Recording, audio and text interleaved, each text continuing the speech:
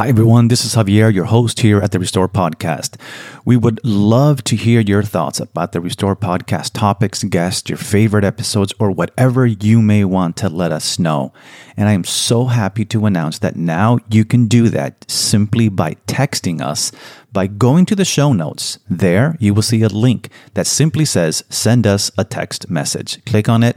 Don't remove the number there that you will see and simply send us a text. Simple as that. So don't wait. Go to any episode show notes and text us now. Let us know your thoughts. We can't wait to hear from you. God bless. Welcome to Restore, a podcast seeking to restore the vision, restore the mission, restore the church. And now your host, Javier Diaz. Hello, everyone, and welcome to the Restore Podcast, episode 13. I am your host, Javier. And I hope this podcast helps to restore the vision, restore the mission, restore the church. I want to thank you for taking the time and listening to the Restore Podcast. And I pray that whatever you may be doing, driving, running, cooking, that you will be perhaps challenged by today's episode and also encouraged and blessed. As I was preparing for today's episode entitled, Is Public Evangelism Dead?, I came across an article in Ministry Magazine, an international journal for pastors, published by the Seventh-day Adventist Church, as many of you know. And the article was entitled, Is Public Evangelism Obsolete? I want to read to you just a couple of paragraphs from the article. It says, public evangelism has in the past been a powerful and effective outreach activity responsible for bringing hundreds of thousands to a decision for Christ and into the Seventh-day Adventist Church. Possibly because of its effectiveness, public evangelism seems to have been the primary outreach activity sponsored by Adventists. Today, new winds are blowing within the Seventh-day Adventist Church. This visible and welcome shift of emphasis focuses on a perennial program of evangelism in the personal lives of the members and in the corporate life and worship of the church. This movement is called the Church Growth Movement. The article goes on to say this. This new concept emphasizes church growth through, in quotation marks, body life. It compares the church to the human organism and emphasizes the growth of the church through the same types of processes responsible for the growth of the human body. Rather than focusing upon decisions for Christ, it accents making disciples. Now you can click on the full article in the show notes. I want to tell you, I found the article incredible. For one, the article was written over 30 years ago. It was written in 1984. And I found it interesting that over 30 years ago, they were asking, I would say, somewhat of a similar question that some are asking today. Is evangelism, or I should say specifically, is public evangelism obsolete or dead, as I entitled this episode?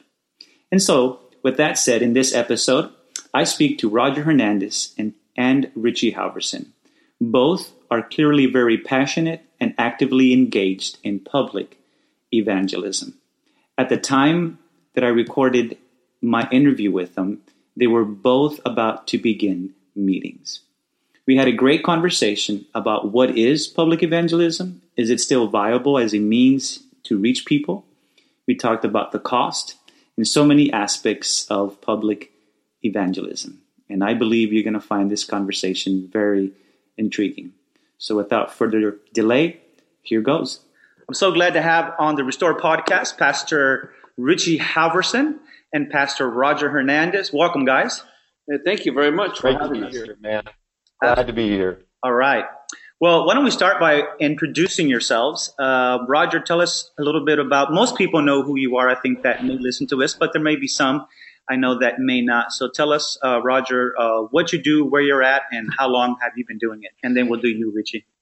I am currently the Ministerial and Evangelism Director for the Southern Union Conference, and I work in the Southeast United States, 8 conferences in our union. Okay. Richie. I am currently the senior pastor of the College Drive Seventh-day Adventist Church and have been the church planting director for our conference, Gulf States Conference, for the past year. Great. And if I'm not mistaken, you also are pastor church plant there, correct? Yeah. Also, I'm pastor of our church plant, The Ridge. We just celebrated our 2-year anniversary there in Clinton, Mississippi, so we're excited about that. Fantastic. Well, I thank you guys for taking up your time and being on the show on this episode. And we've entitled this episode, Is Public Evangelism Dead? And those that know you guys know that both of you are very passionate in your own ways about specifically evangelism as a whole, but I would say also specifically about the public proclamation, so public evangelism. So let's begin by having you guys define what public evangelism is. So let's start with you, Roger. Public evangelism is joining the conversation that God is already having with people, and it's going public with our faith in an organized, advertised event where either in a small group setting or a local church, the church gathers and there's an opportunity for people to walk across the room, to make a decision to follow Christ. Okay. Richard, your thoughts? Yeah, I mean, much of what Roger said, I think it is where we are publicly declaring, the fundamental truths of the gospel. Once heard Michael Frost at an exponential conference say, the people who love to quote Francis Assisi preach the gospel at all times and when necessary use words, that the people who never publicly share the gospel love quoting that verse, but they never ever hear the words. Yeah. It is important to show the gospel through our actions, but we've got to publicly declare that faith for God with other people as well. Okay. I think one way to illustrate this is when I was in middle school, I had a girlfriend that said she was my girlfriend, but didn't want anybody to know about it. So it was just like a private thing without us. And I told her, it's time for us to go public with our love. And she's like, well, I don't really like you that much. So a lot of us have that same relationship with Christ. We want to have a private faith, but at some point you have to go public with your love, and that's double public evangelism. It's just going public and giving people an opportunity to see and to share what Christ has done for them. Okay. So and this can be done, you guys are defining it, public can mean in a large setting, small setting. The setting really doesn't matter, or the amount of people. It's just done as the word says, publicly, correct? Correct. As long as there's people there, people there that don't currently follow Christ, that's public evangelism. Okay. Yeah, it's intentionally reaching people who don't currently have the message. So small group, yes. But not if small group means just me and 5 other church members getting together. It's intentionally trying to reach people with the gospel. Okay. So I thought, for some that may say, why are they starting with such a basic aspect? For others, maybe they may be inclined to say, I'm glad that we're actually putting a definition behind public evangelism, right? Because in our community, public evangelism oftentimes means one thing, and we'll get to that one thing in a moment, but oftentimes it's that. So I think here we've broadened it just a bit. In that aspect. So with that said, let's talk a little bit about, before we talk about the positive aspects, I should say, let's talk about some of the challenges. What do you guys feel are some of the challenges that public evangelism is facing in today's 21st century? Everybody's busy. Millennials and Generation Z folks are not really coming and listening, as many studies have shown, or Barna stats, and we can list many of them. But with that said, what do you think you guys are some of the challenges? Whoever wants to go first. I think one of the biggest things for me is we're definitely more of a post-Christian culture, and so we used to be able to rely on, everybody basically believes in the Bible, and so we could just kind of depend on people who like the Bible, believe in the Bible, coming out to the meetings. But now we have to deal with an extra step, and that is to basically share with people the Bible and why they can trust the Bible. So I think for me, that's one of the biggest challenges. You can't just put Bible imagery on a handbill or on a promotional material. That's not going to appeal to everybody who don't see that as what they think, Okay. I think there's challenges both from inside the church and outside the church. Okay. From inside the church, our greatest challenge is apathy, where we have people that resist public evangelism, that have never done public evangelism, or have done it one time, it didn't go well, so they just throw out the baby with the bathwater. And the apathy of the members of saying, well, I've heard it already. Why do I have to do this again? This disturbs the natural flow of my church. So that's a challenge from inside the church. Okay. More of an apathy. And the challenge outside the church is in a culture that is increasingly secular, having people stop their lives, especially in big cities, for an extended period of time, to attend an event that is happening somewhere other than their church and their normal flow of things is increasingly harder to do.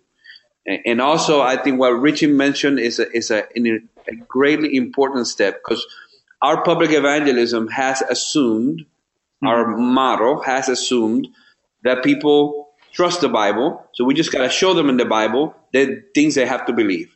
But for a person who does not trust the Bible, who does not believe the Bible is true, who is biblically illiterate, trying to prove stuff from the Bible, it's like trying to prove something from Shakespeare. For them, it's just another book. Yeah.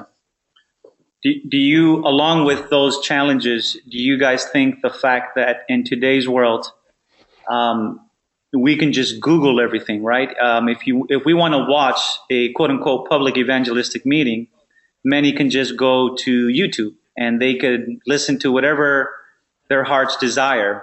Do you guys feel like, even though that technology has obviously been so beneficial to so many, at the same time, do you feel it's been a challenge in hindering people to come consecutively to a meeting? I think with the stigma, especially internally, about evangelism, which is, I've already heard this, or the idea that, it's the evangelist's job to do evangelism, I think in that context, it is tough. But I will say we are seeing it, and studies are seeing it, that people in our culture, our social media culture, are hungry for relationship. They're hungry for that. And so that's the key, is we build up those relationships in the community and with people, and we help them see that what they're hungry for is to have that relationship. Before, when we just allowed somebody do it for us, or the church really, we'd have a guy come in once a year, they would do it all for us. It has created this atmosphere or this environment where it's somebody else's job to witness for me. And so I think that's, in addition to the digital culture that we live in, that's made it hard to do evangelism. Okay. So just to kind of piggyback off that before you go, Roger, what you're saying, Richard, what I hear you saying is that is actually people not witnessing, not inviting their friends, not feeling a necessity to build those relationships, in which within those relationships they would come together to a public evangelistic meeting. Yeah, and they would come and experience something that you can't get watching on YouTube or watching on Twitter or following on that. Yeah. Okay.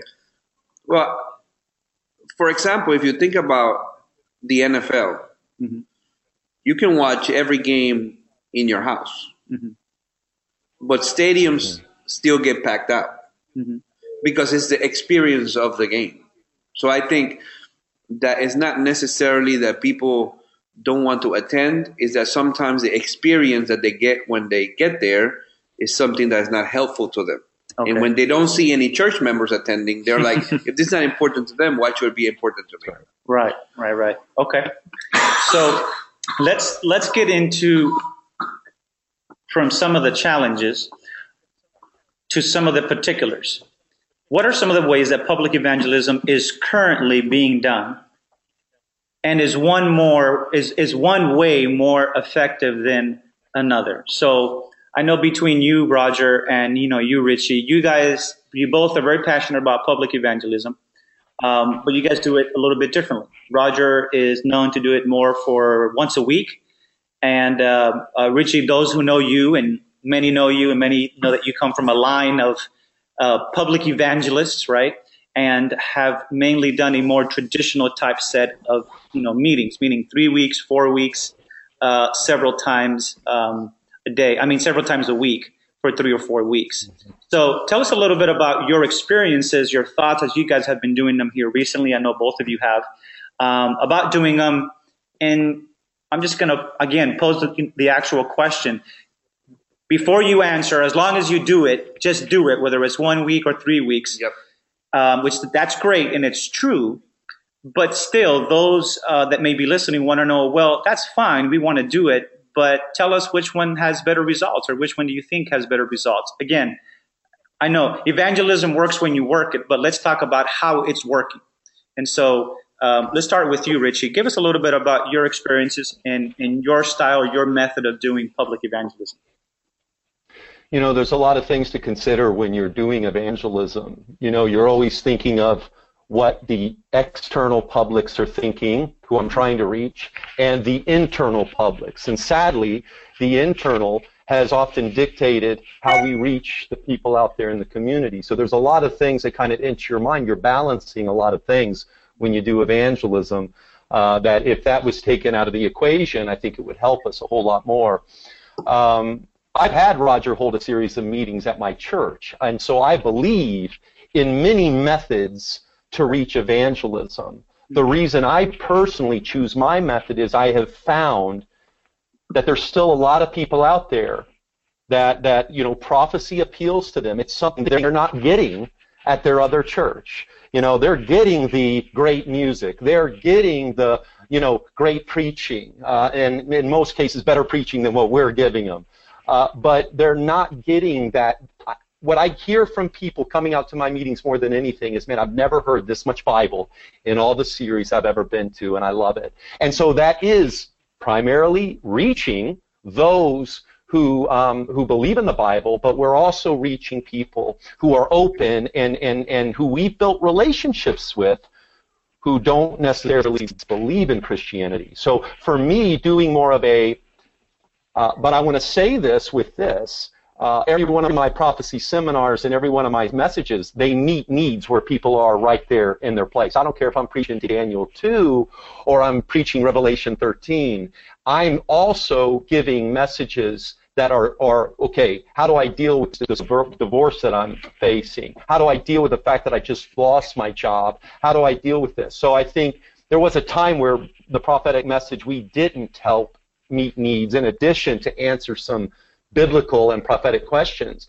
And I think you can find a nice healthy balance. And so that's why I do it. I have to fight in my own armor, and this is what I am comfortable with and what I have developed over my life, and I've seen it bear very good fruit. But I also have used Roger, and he's come here, and I've learned a lot from him. And and so I believe there are many ways to evangelize by using our various gifts. Public evangelism in what I guess we would say was somewhat of a traditional format is something that I grew up in. I love it. I've seen it work, and I know how to make it work. And of course, it's always God working through us, but it's just something that I am comfortable with. We've done some of the other things, and we love it too. We have to always change it up. Yeah. But we want it to become a lifestyle of the church. We don't want it just to be one event. And that's why throughout the year I have reaping public events that not just I do, but other members do, and so on. Okay. Roger, your thoughts? Yeah, I think that one of the most important things, Richie said it, is to be able to fight in your own armor. When I was starting as a pastor, I tried to do a prophetic series. And I didn't feel comfortable with all the dates and it wasn't my armor. So when I was a local church pastor, I would bring in once a year somebody that was good in prophecy, because my church needed to be nurtured in all areas. Mm-hmm. That's not my strong area. My strong area is family. And I can preach about that all day long. But I needed to feed my church a diet that is well balanced. Mm-hmm. So I do a 1-week series because that's what I have found in 26 years of pastoring that has worked for me. I am for evangelism that works. Is it 5 weeks? If it 8 weeks? Is it a year long? Is it every Sabbath morning? Is it a week long?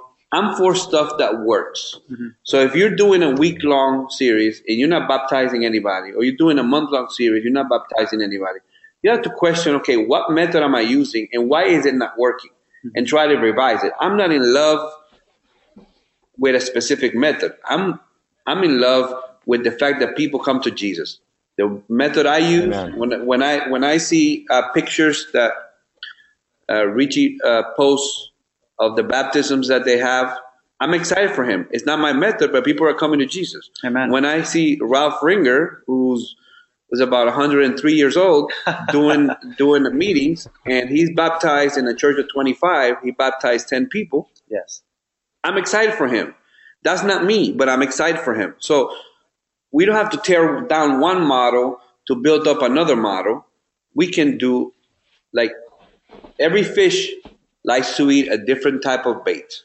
Mm-hmm. We just got a fish with all the fish in the sea. Some like some type of bait, some like another type of bait. So I prefer the one I do because it works for me. Right. So you kind of answered a follow-up question I was going to ask, which is everyone really able to do public evangelism? And what I'm hearing you guys say within the conversation here is that yes and no, meaning that many may be able to do public evangelism, but it may be a little different. And so we should encourage each other to use our gifts, as I think you guys are saying, right?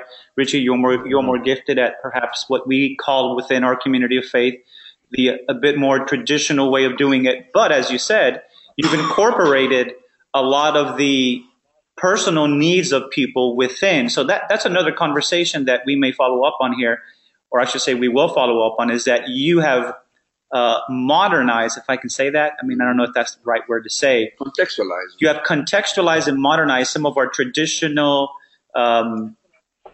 prophetic utterances that they could be more captivating for our 21st century world. And what I mean by that is that, I've been to meetings where they're more traditional, and the slides that people are using, for example, some of the speakers, are slides of like 25 years ago. Yeah.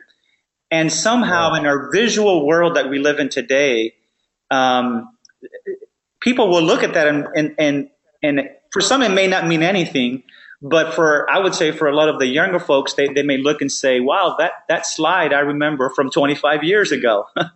And they have been updated, not just their visual content, but the actual content itself, meaning not just what's up on the screen, but what is actually stated. And so they just repeating the same thing they've done. So I'm hearing you say that you've actually updated everything. And I think that goes a long way within whatever we do.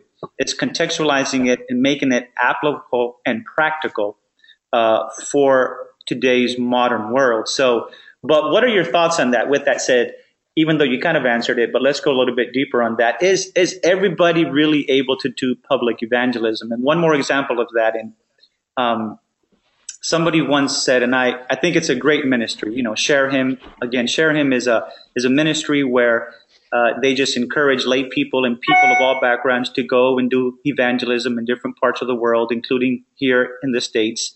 And I one time heard somebody tell me, that's a very good thing. And it's great to see so many people do evangelism. But somebody told me, and it wasn't just it was a person in a church that was coming to these, meetings, and they said, we've heard a lot, but sometimes the people that do the meetings, God bless them, I know they're transformed. It's not their gift. And as much as sometimes we want to give somebody a laptop and the presentations, the cookie cutter presentations, it may not be their gift. And so I know it's a delicate subject, but what are your thoughts on that? Well, the Bible says that everybody should do evangelism, but the Bible also says some have the gift of evangelism. And it's different to do evangelism than it is to have the gift of evangelism. I believe that every time we open our churches, we should do evangelism. Like, we should expect that unbelievers are in the audience, and we should have an opportunity for them to respond to whatever message we're having. I don't know how many times I've gone to churches to do evangelism. It happens all the time, where there's people that have been attending and they've never been asked to cross the line. They've been in that church for years, and they've never been asked, hey, do you want to get baptized? Do you want to join the church? Do you want to take your relationship to the next level? So I don't think that everybody has the gift of evangelism, but I think everybody should do evangelism. What are your thoughts, Richie? Yeah, just to echo that, I think that everybody we know is uniquely gifted, but we also know evangelism is a specific call. And I've been to meetings that when we kind of sold this cookie cutter approach, and it was just bad, and it was a misrepresentation, and it represents kind of the message in the church, and given, bless her heart, but people left that not wanting to come again to an event. So I think we have to be careful. Everybody should do evangelism, but that doesn't mean everybody is called to be an evangelist. Okay. Yeah. Let me follow up on some of these best practices, and specifically what you were saying, Richie. So, and then I want to ask Roger a little bit about how he does it. So, and I've heard both of you guys, and so that's why I can ask some of these questions, and I'm sure some that are listening or listen to the podcast have as well. So, Richie, tell us a little bit about how you have contextualized some of our traditional prophetic messages, Daniel, Revelation. What are some of the best practices that you can share with those that may be listening? And how have you made it like your 3 weeks? How many days do you go? What topics do you cover? What does it look like for you? And how do you make it applicable and practical for those listening? Well, I still will deal with, Daniel too, and we'll look at some of that.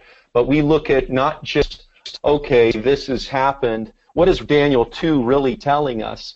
It's that no matter where you're at, all those metals are inferior, except for the stone that was cut out with no human hand. And so we apply that to, if you build your life on anything other than Christ, you've got broken feet, you've got a broken foundation, and we apply that, Christ is the center of everything.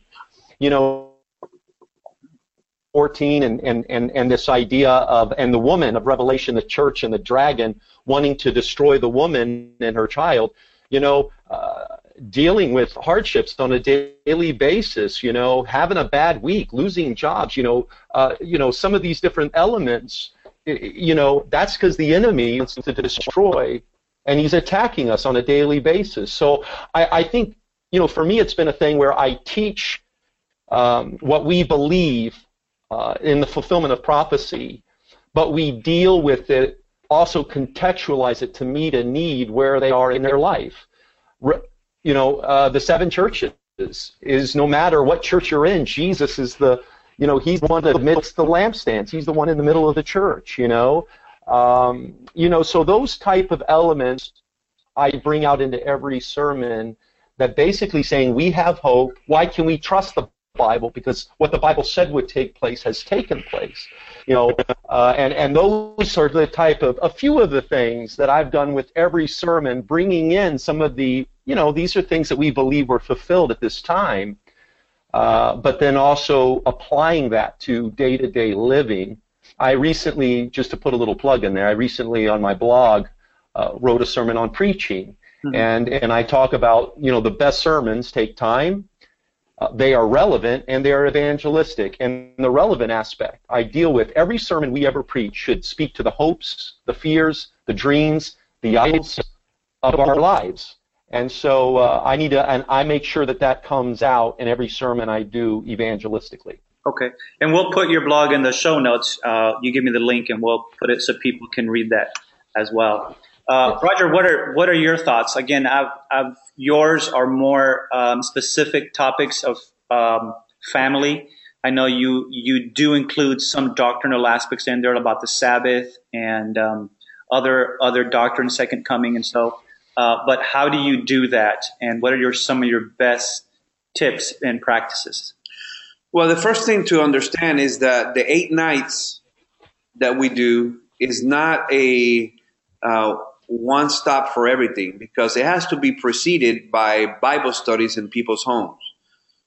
Because if you try to teach Adventist beliefs in 1 week, you're going to fall short of a lot of things that people can understand. So we're starting from the premise that people have been studied with in their homes before they get to the meeting. So I'm just like a delivery doctor coming to deliver the baby. For the last 9 months, they've been in gestation. People have been feeding them. People have been teaching them the Bible doctrines. And so my 8 nights is just a decision-making opportunity for them to just cross that last. If you see the faith continuum from 1 to 10, during the last months, you start them out at 3, they're going to 4, and then they're 5. So they're 8s or 9s when they get to the series, and then I just push them over the edge. Okay. So the 8 nights, I just picked 8 of the most common, basic human problems, and then 8 of our most basic, favorite doctrines. And I try to be the bridge between those two. So this is your life and your issues, and this is the Bible and its teachings. And let me show you how this connects. And so we have topics like state of the dead, but we do it through healing. And we have topics on balance, which will introduce the Sabbath to people. And we have topics of the second coming, about the fact that hope wins. We have topics about the family and making decisions to join God's family, baptism, finances is an important one, grace and justification by faith.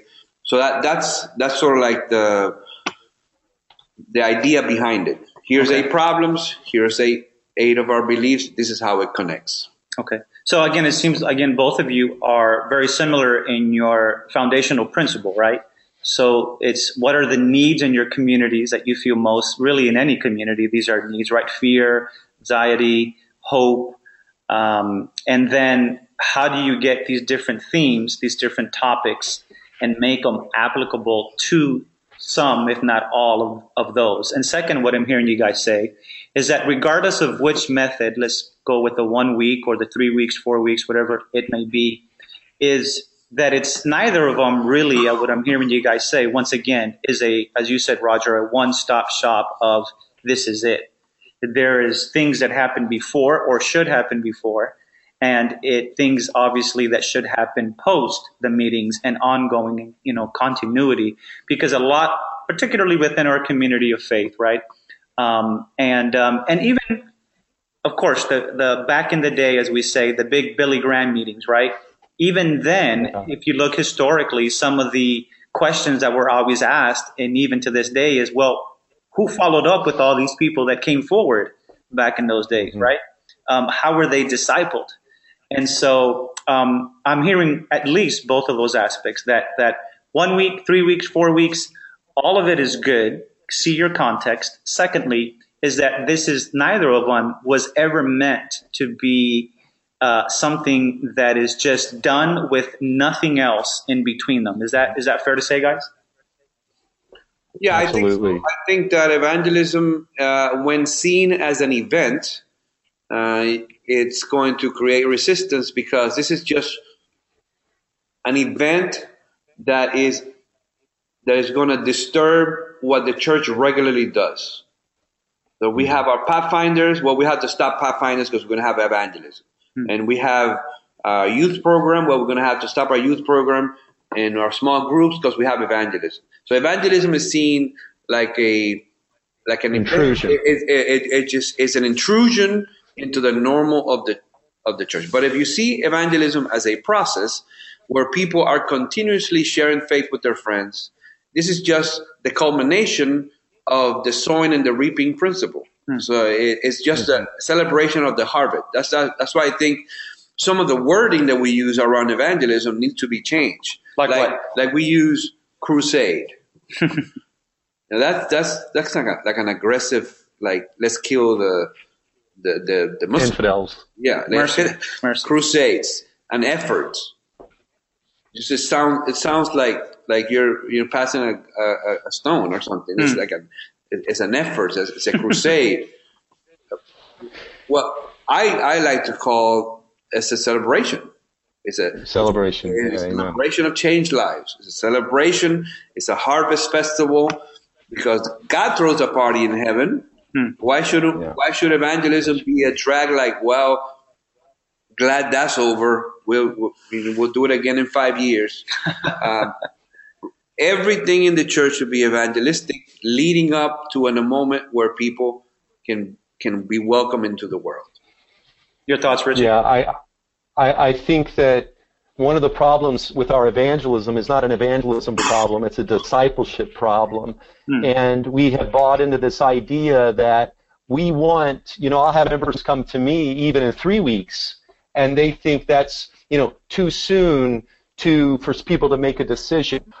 They're afraid you didn't cover everything, and when they say everything, they mean everything. Yeah. And by that thinking, and yes, we know the Bible teaches, there was teaching before baptism and after baptism, but it's the idea that once we dunk them, we're done with them. Right. And that's not what the church is called to be. We're called to love them before the baptism, after the baptism, and disciple them on, and so that's one of the reasons why we're confused too, is we just expect that to all happen right then, and that it doesn't happen like that. It happens the way the Holy Spirit wants it to happen, And that's a very important point you guys are talking about, is that perhaps can it be said that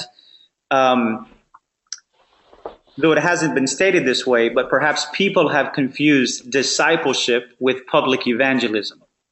And that's why we had you guys define public evangelism.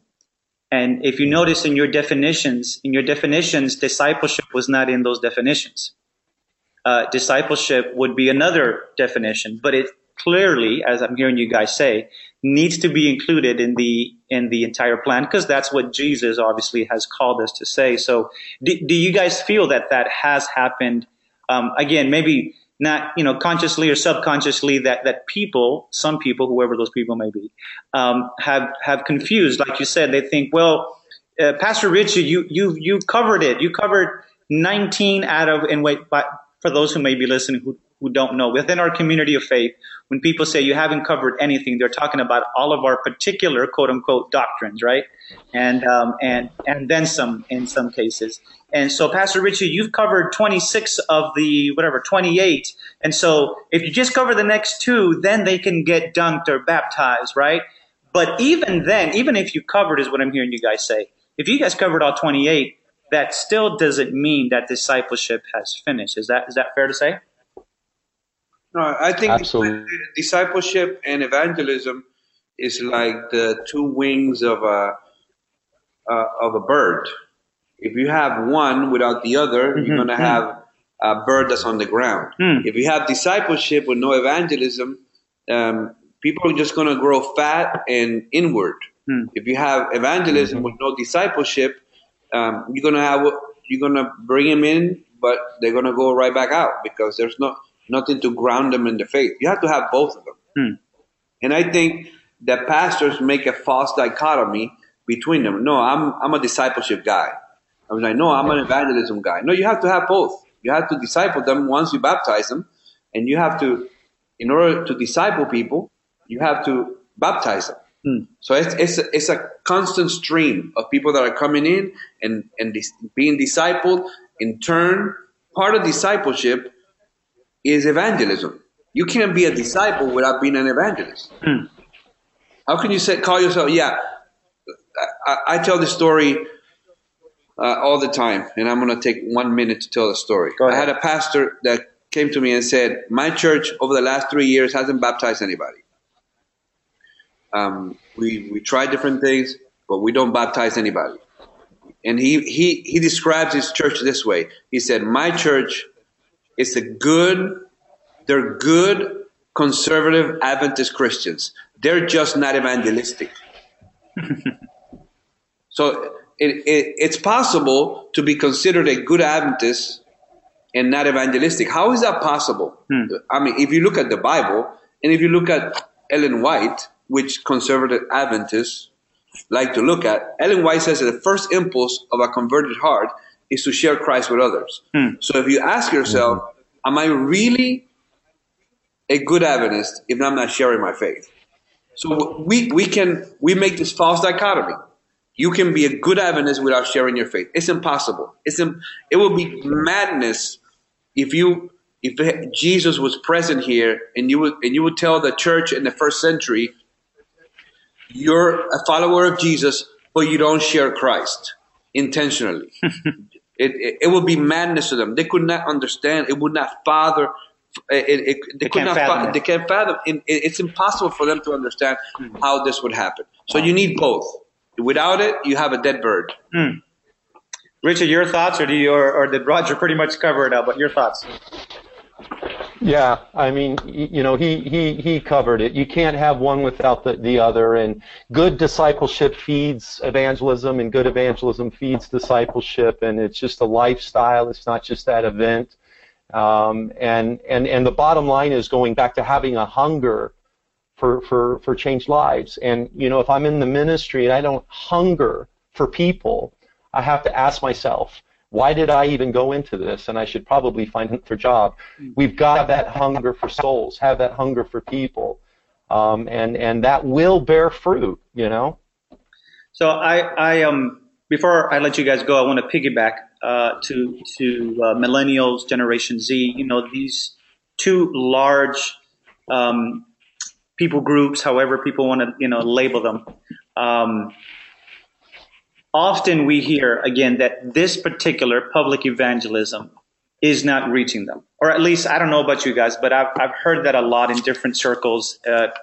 In my role, I speak to a lot of pastors and just people in general. And they say, well, they're not coming, and they barely come to church. Statistically, we know that. They're barely coming to quote-unquote church, the worship gathering. So why would they come 8 nights for you, Roger? Why would they come 3 times a week or whatever it may be for 3 weeks with you, Richie? How would you reply when people would say something like that regarding those two particular generations? I think it's tough. And there's no doubt if you send out a traditional mailer, 80% of your group is going to be probably 50 plus.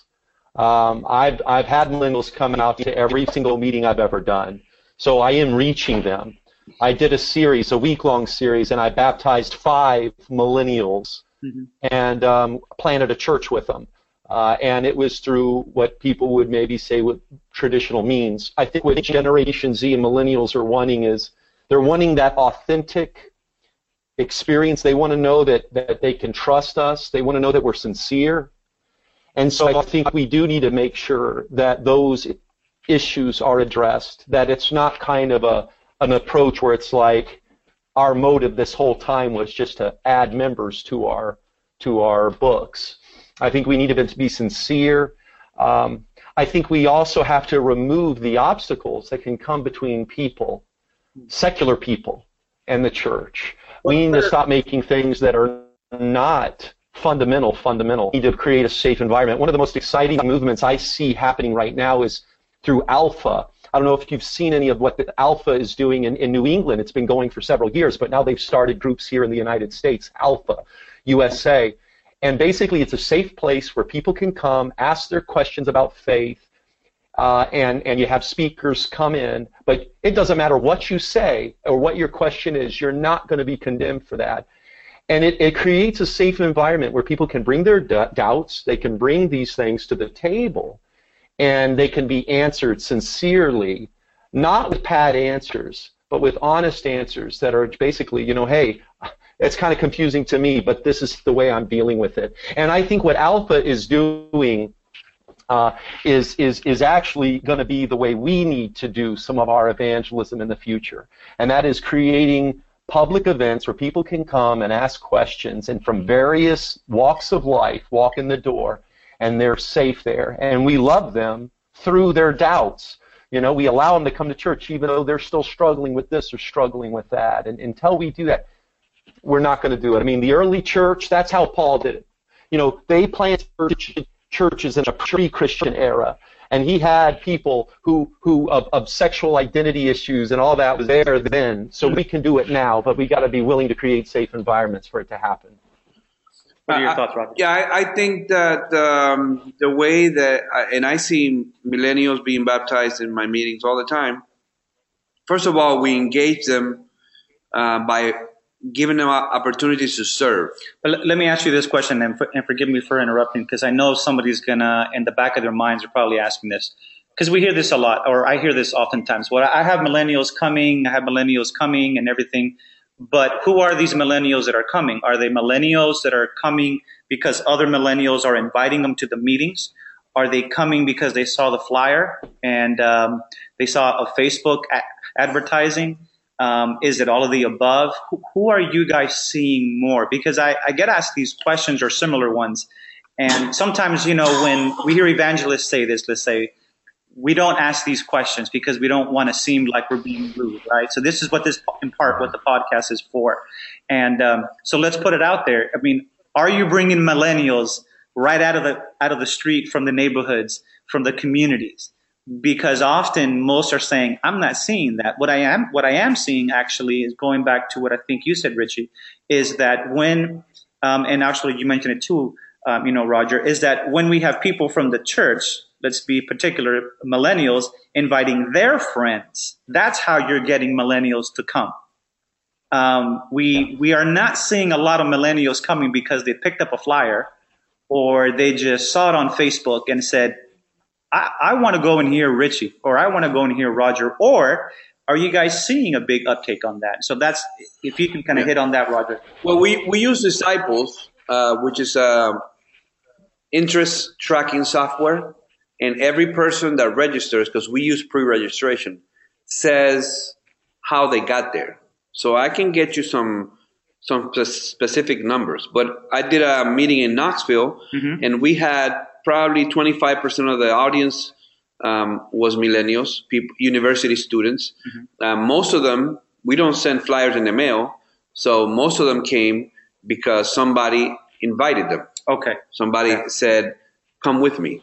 And that's, 67% of people that get baptized in the church come because a friend invited them. Okay. So I think it's the best advertising there is. You reach some other ones, but millennials are not going to show up many places, not just church, many places that they don't know people in. It's a very communal group. It's like, I'm going to go with my friend, somebody that I know.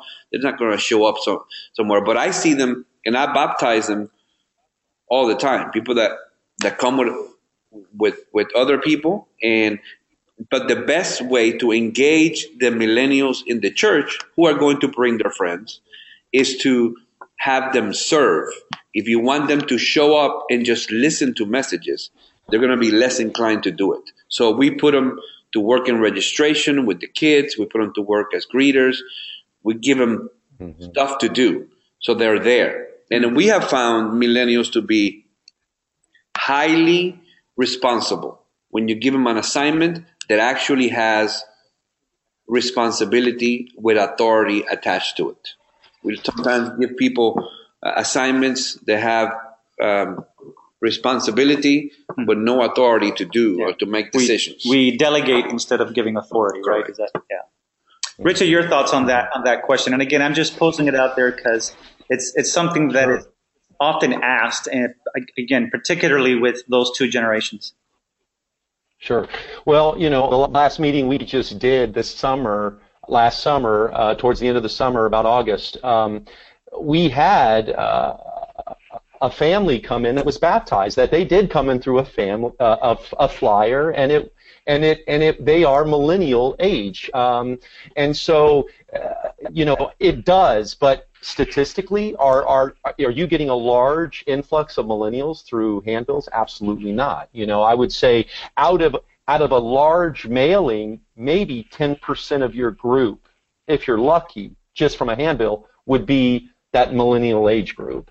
The rest of them usually are going to be, Generation X, but even more so your baby boomers and some of them that come in through those. There's just no doubt. So, again, the best way to reach millennials. So I say that with saying I have reached them, but it's not a good method if you're specifically intentionally trying to reach millennials and Generation Z to rely on direct mail. That's through, we do that through our church, because the most we have reached has been through friends, inviting friends. It's been through our small groups. It's been through us getting involved in some of the, the different local initiatives that we've had here, the Celebrate Recovery meetings that we do, the different things that we do in the community. That's how we built relationships with millennials. Right. And then when we have a meeting, we're like, hey, man, you should check this out. You'd like it. Okay. So again, the key, something we've heard many times, and I hear it from both of you, is that relationships.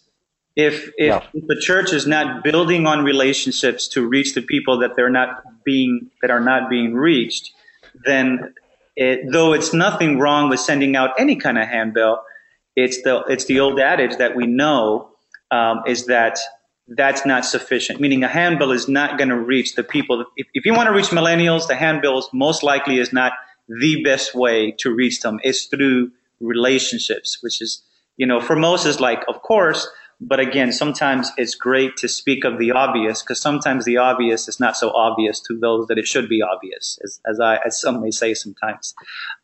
Some quick notes here. Again, we want to try to cover as much as we can about this particular topic, and something else that I have in some shape or form had conversations about.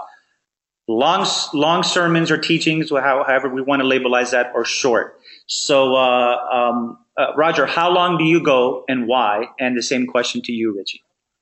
I try to go 35 minutes, and with the call, 5 more.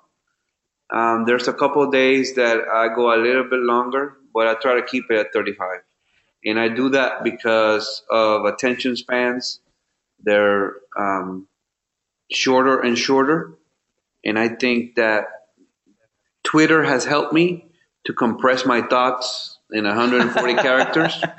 So you can say a lot of things in 35 minutes. I'd rather people leave saying, I wish it was longer, than leave, I'm like, man, that never ended. Richard, your thoughts?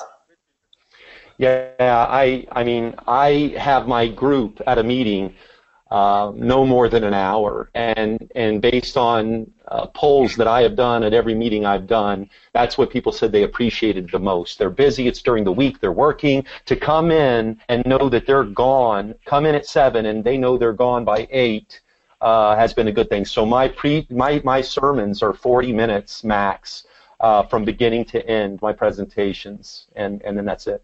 Okay. And here, one of the last questions I have here is money. So a lot of times, one of the big, and perhaps not for everybody, but for many, one of the big aspects of we don't do public evangelism is because of how expensive it is to do public evangelism. And then the results are, quote unquote, the results are not there. I'm sure you guys have heard this multiple times in different facets, in part because they attribute a lot of money to go to 2 different places, right? And you guys know what that is.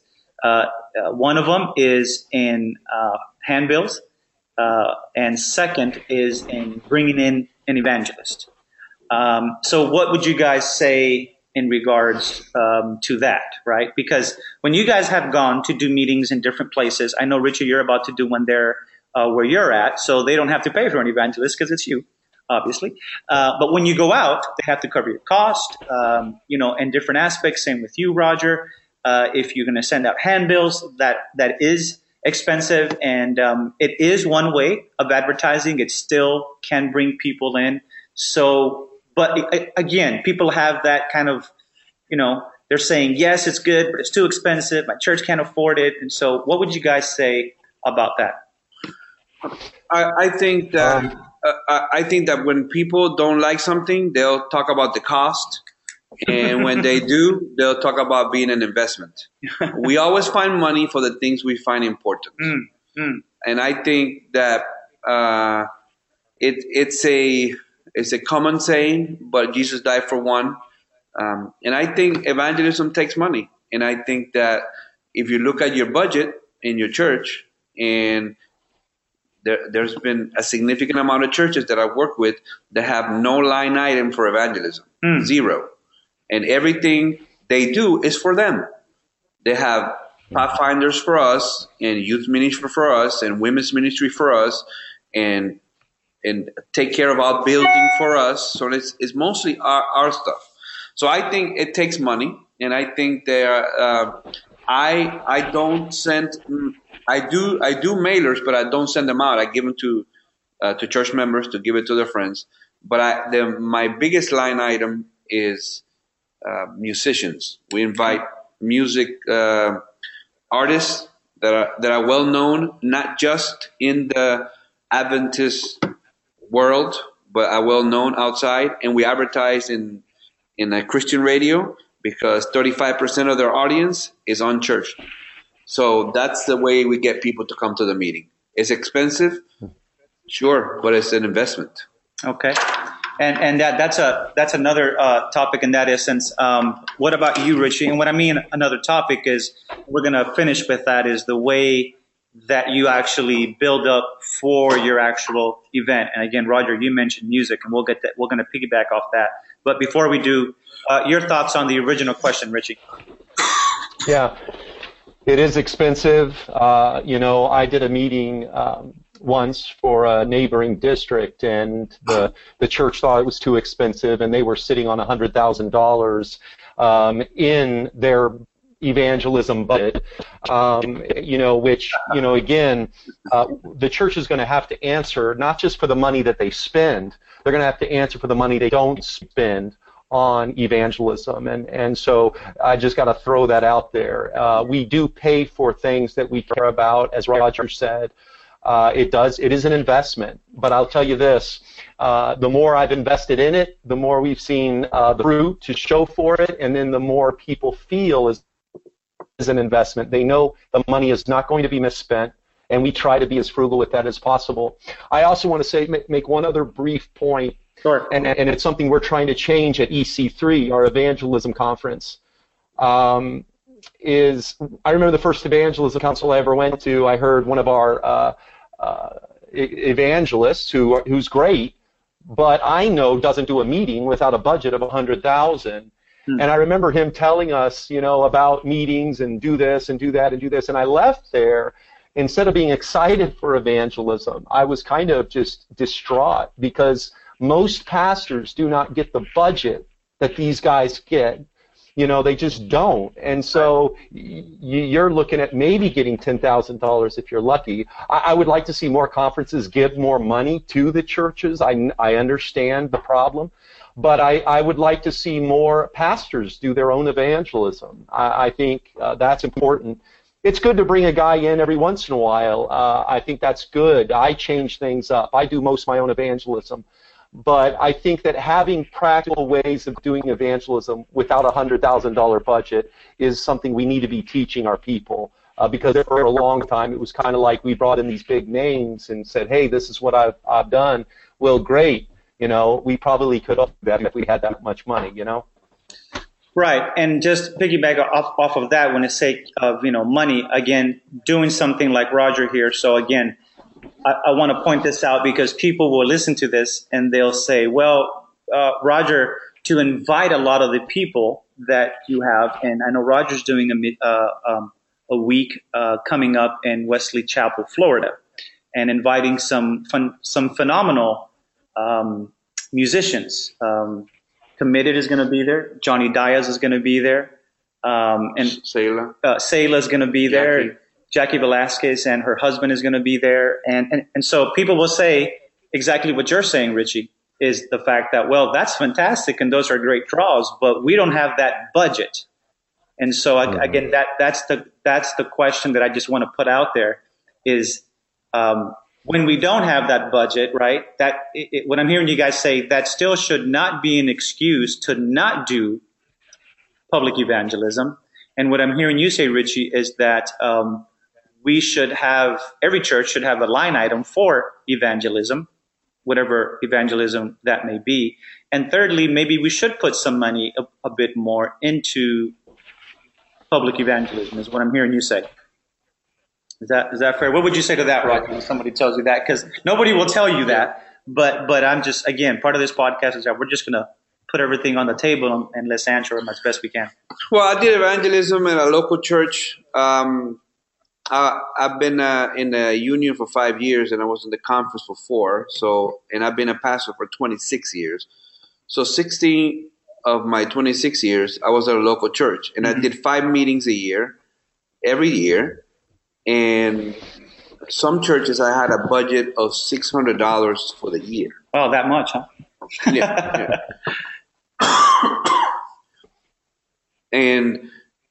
But we raised the funds because lost people matter to God. So they should matter to us. We cut every other thing that we could. I don't think we get brownie points from heaven when Jesus comes back and we have money in the bank.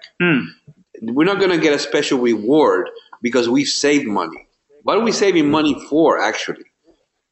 So maybe you can't have Jackie Velasquez and Selah all in 1 week, but maybe you can have one of them. You can get a good artist for $1,000. Maybe you can have one of them. Maybe you can build up to it. Maybe you can have a special fund.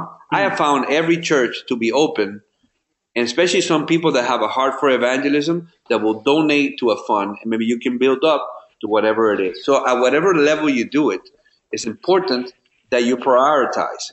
We always find money for the things that we need. We always find money for them. And when it's amazing how it works, because the people that you invest in and they come into the church, they're going to start donating to the church. And the ones that donate the most to the evangelism are usually the new people that were won, and they want their friends to experience the same thing. Yeah. Excellent. Well, hey guys, I really appreciate the conversation, and I hope that it'll stir a little bit of desire for public evangelism. However people want to do it, for those that will be listening. And if people have any questions, they can certainly send that in to me, and I'll let you guys know about them, or perhaps they can reach you guys. So if you guys can let them know how you guys can be reached, that would be great. Let's start with you, Richie. What are some of the ways that people, if anybody wants to ask you any question, I know you're on social media and what have you, so where can they reach you at? Sure. You can follow me on Twitter, at Richie59, RICHIE 59. Also email rhalverson@me.com.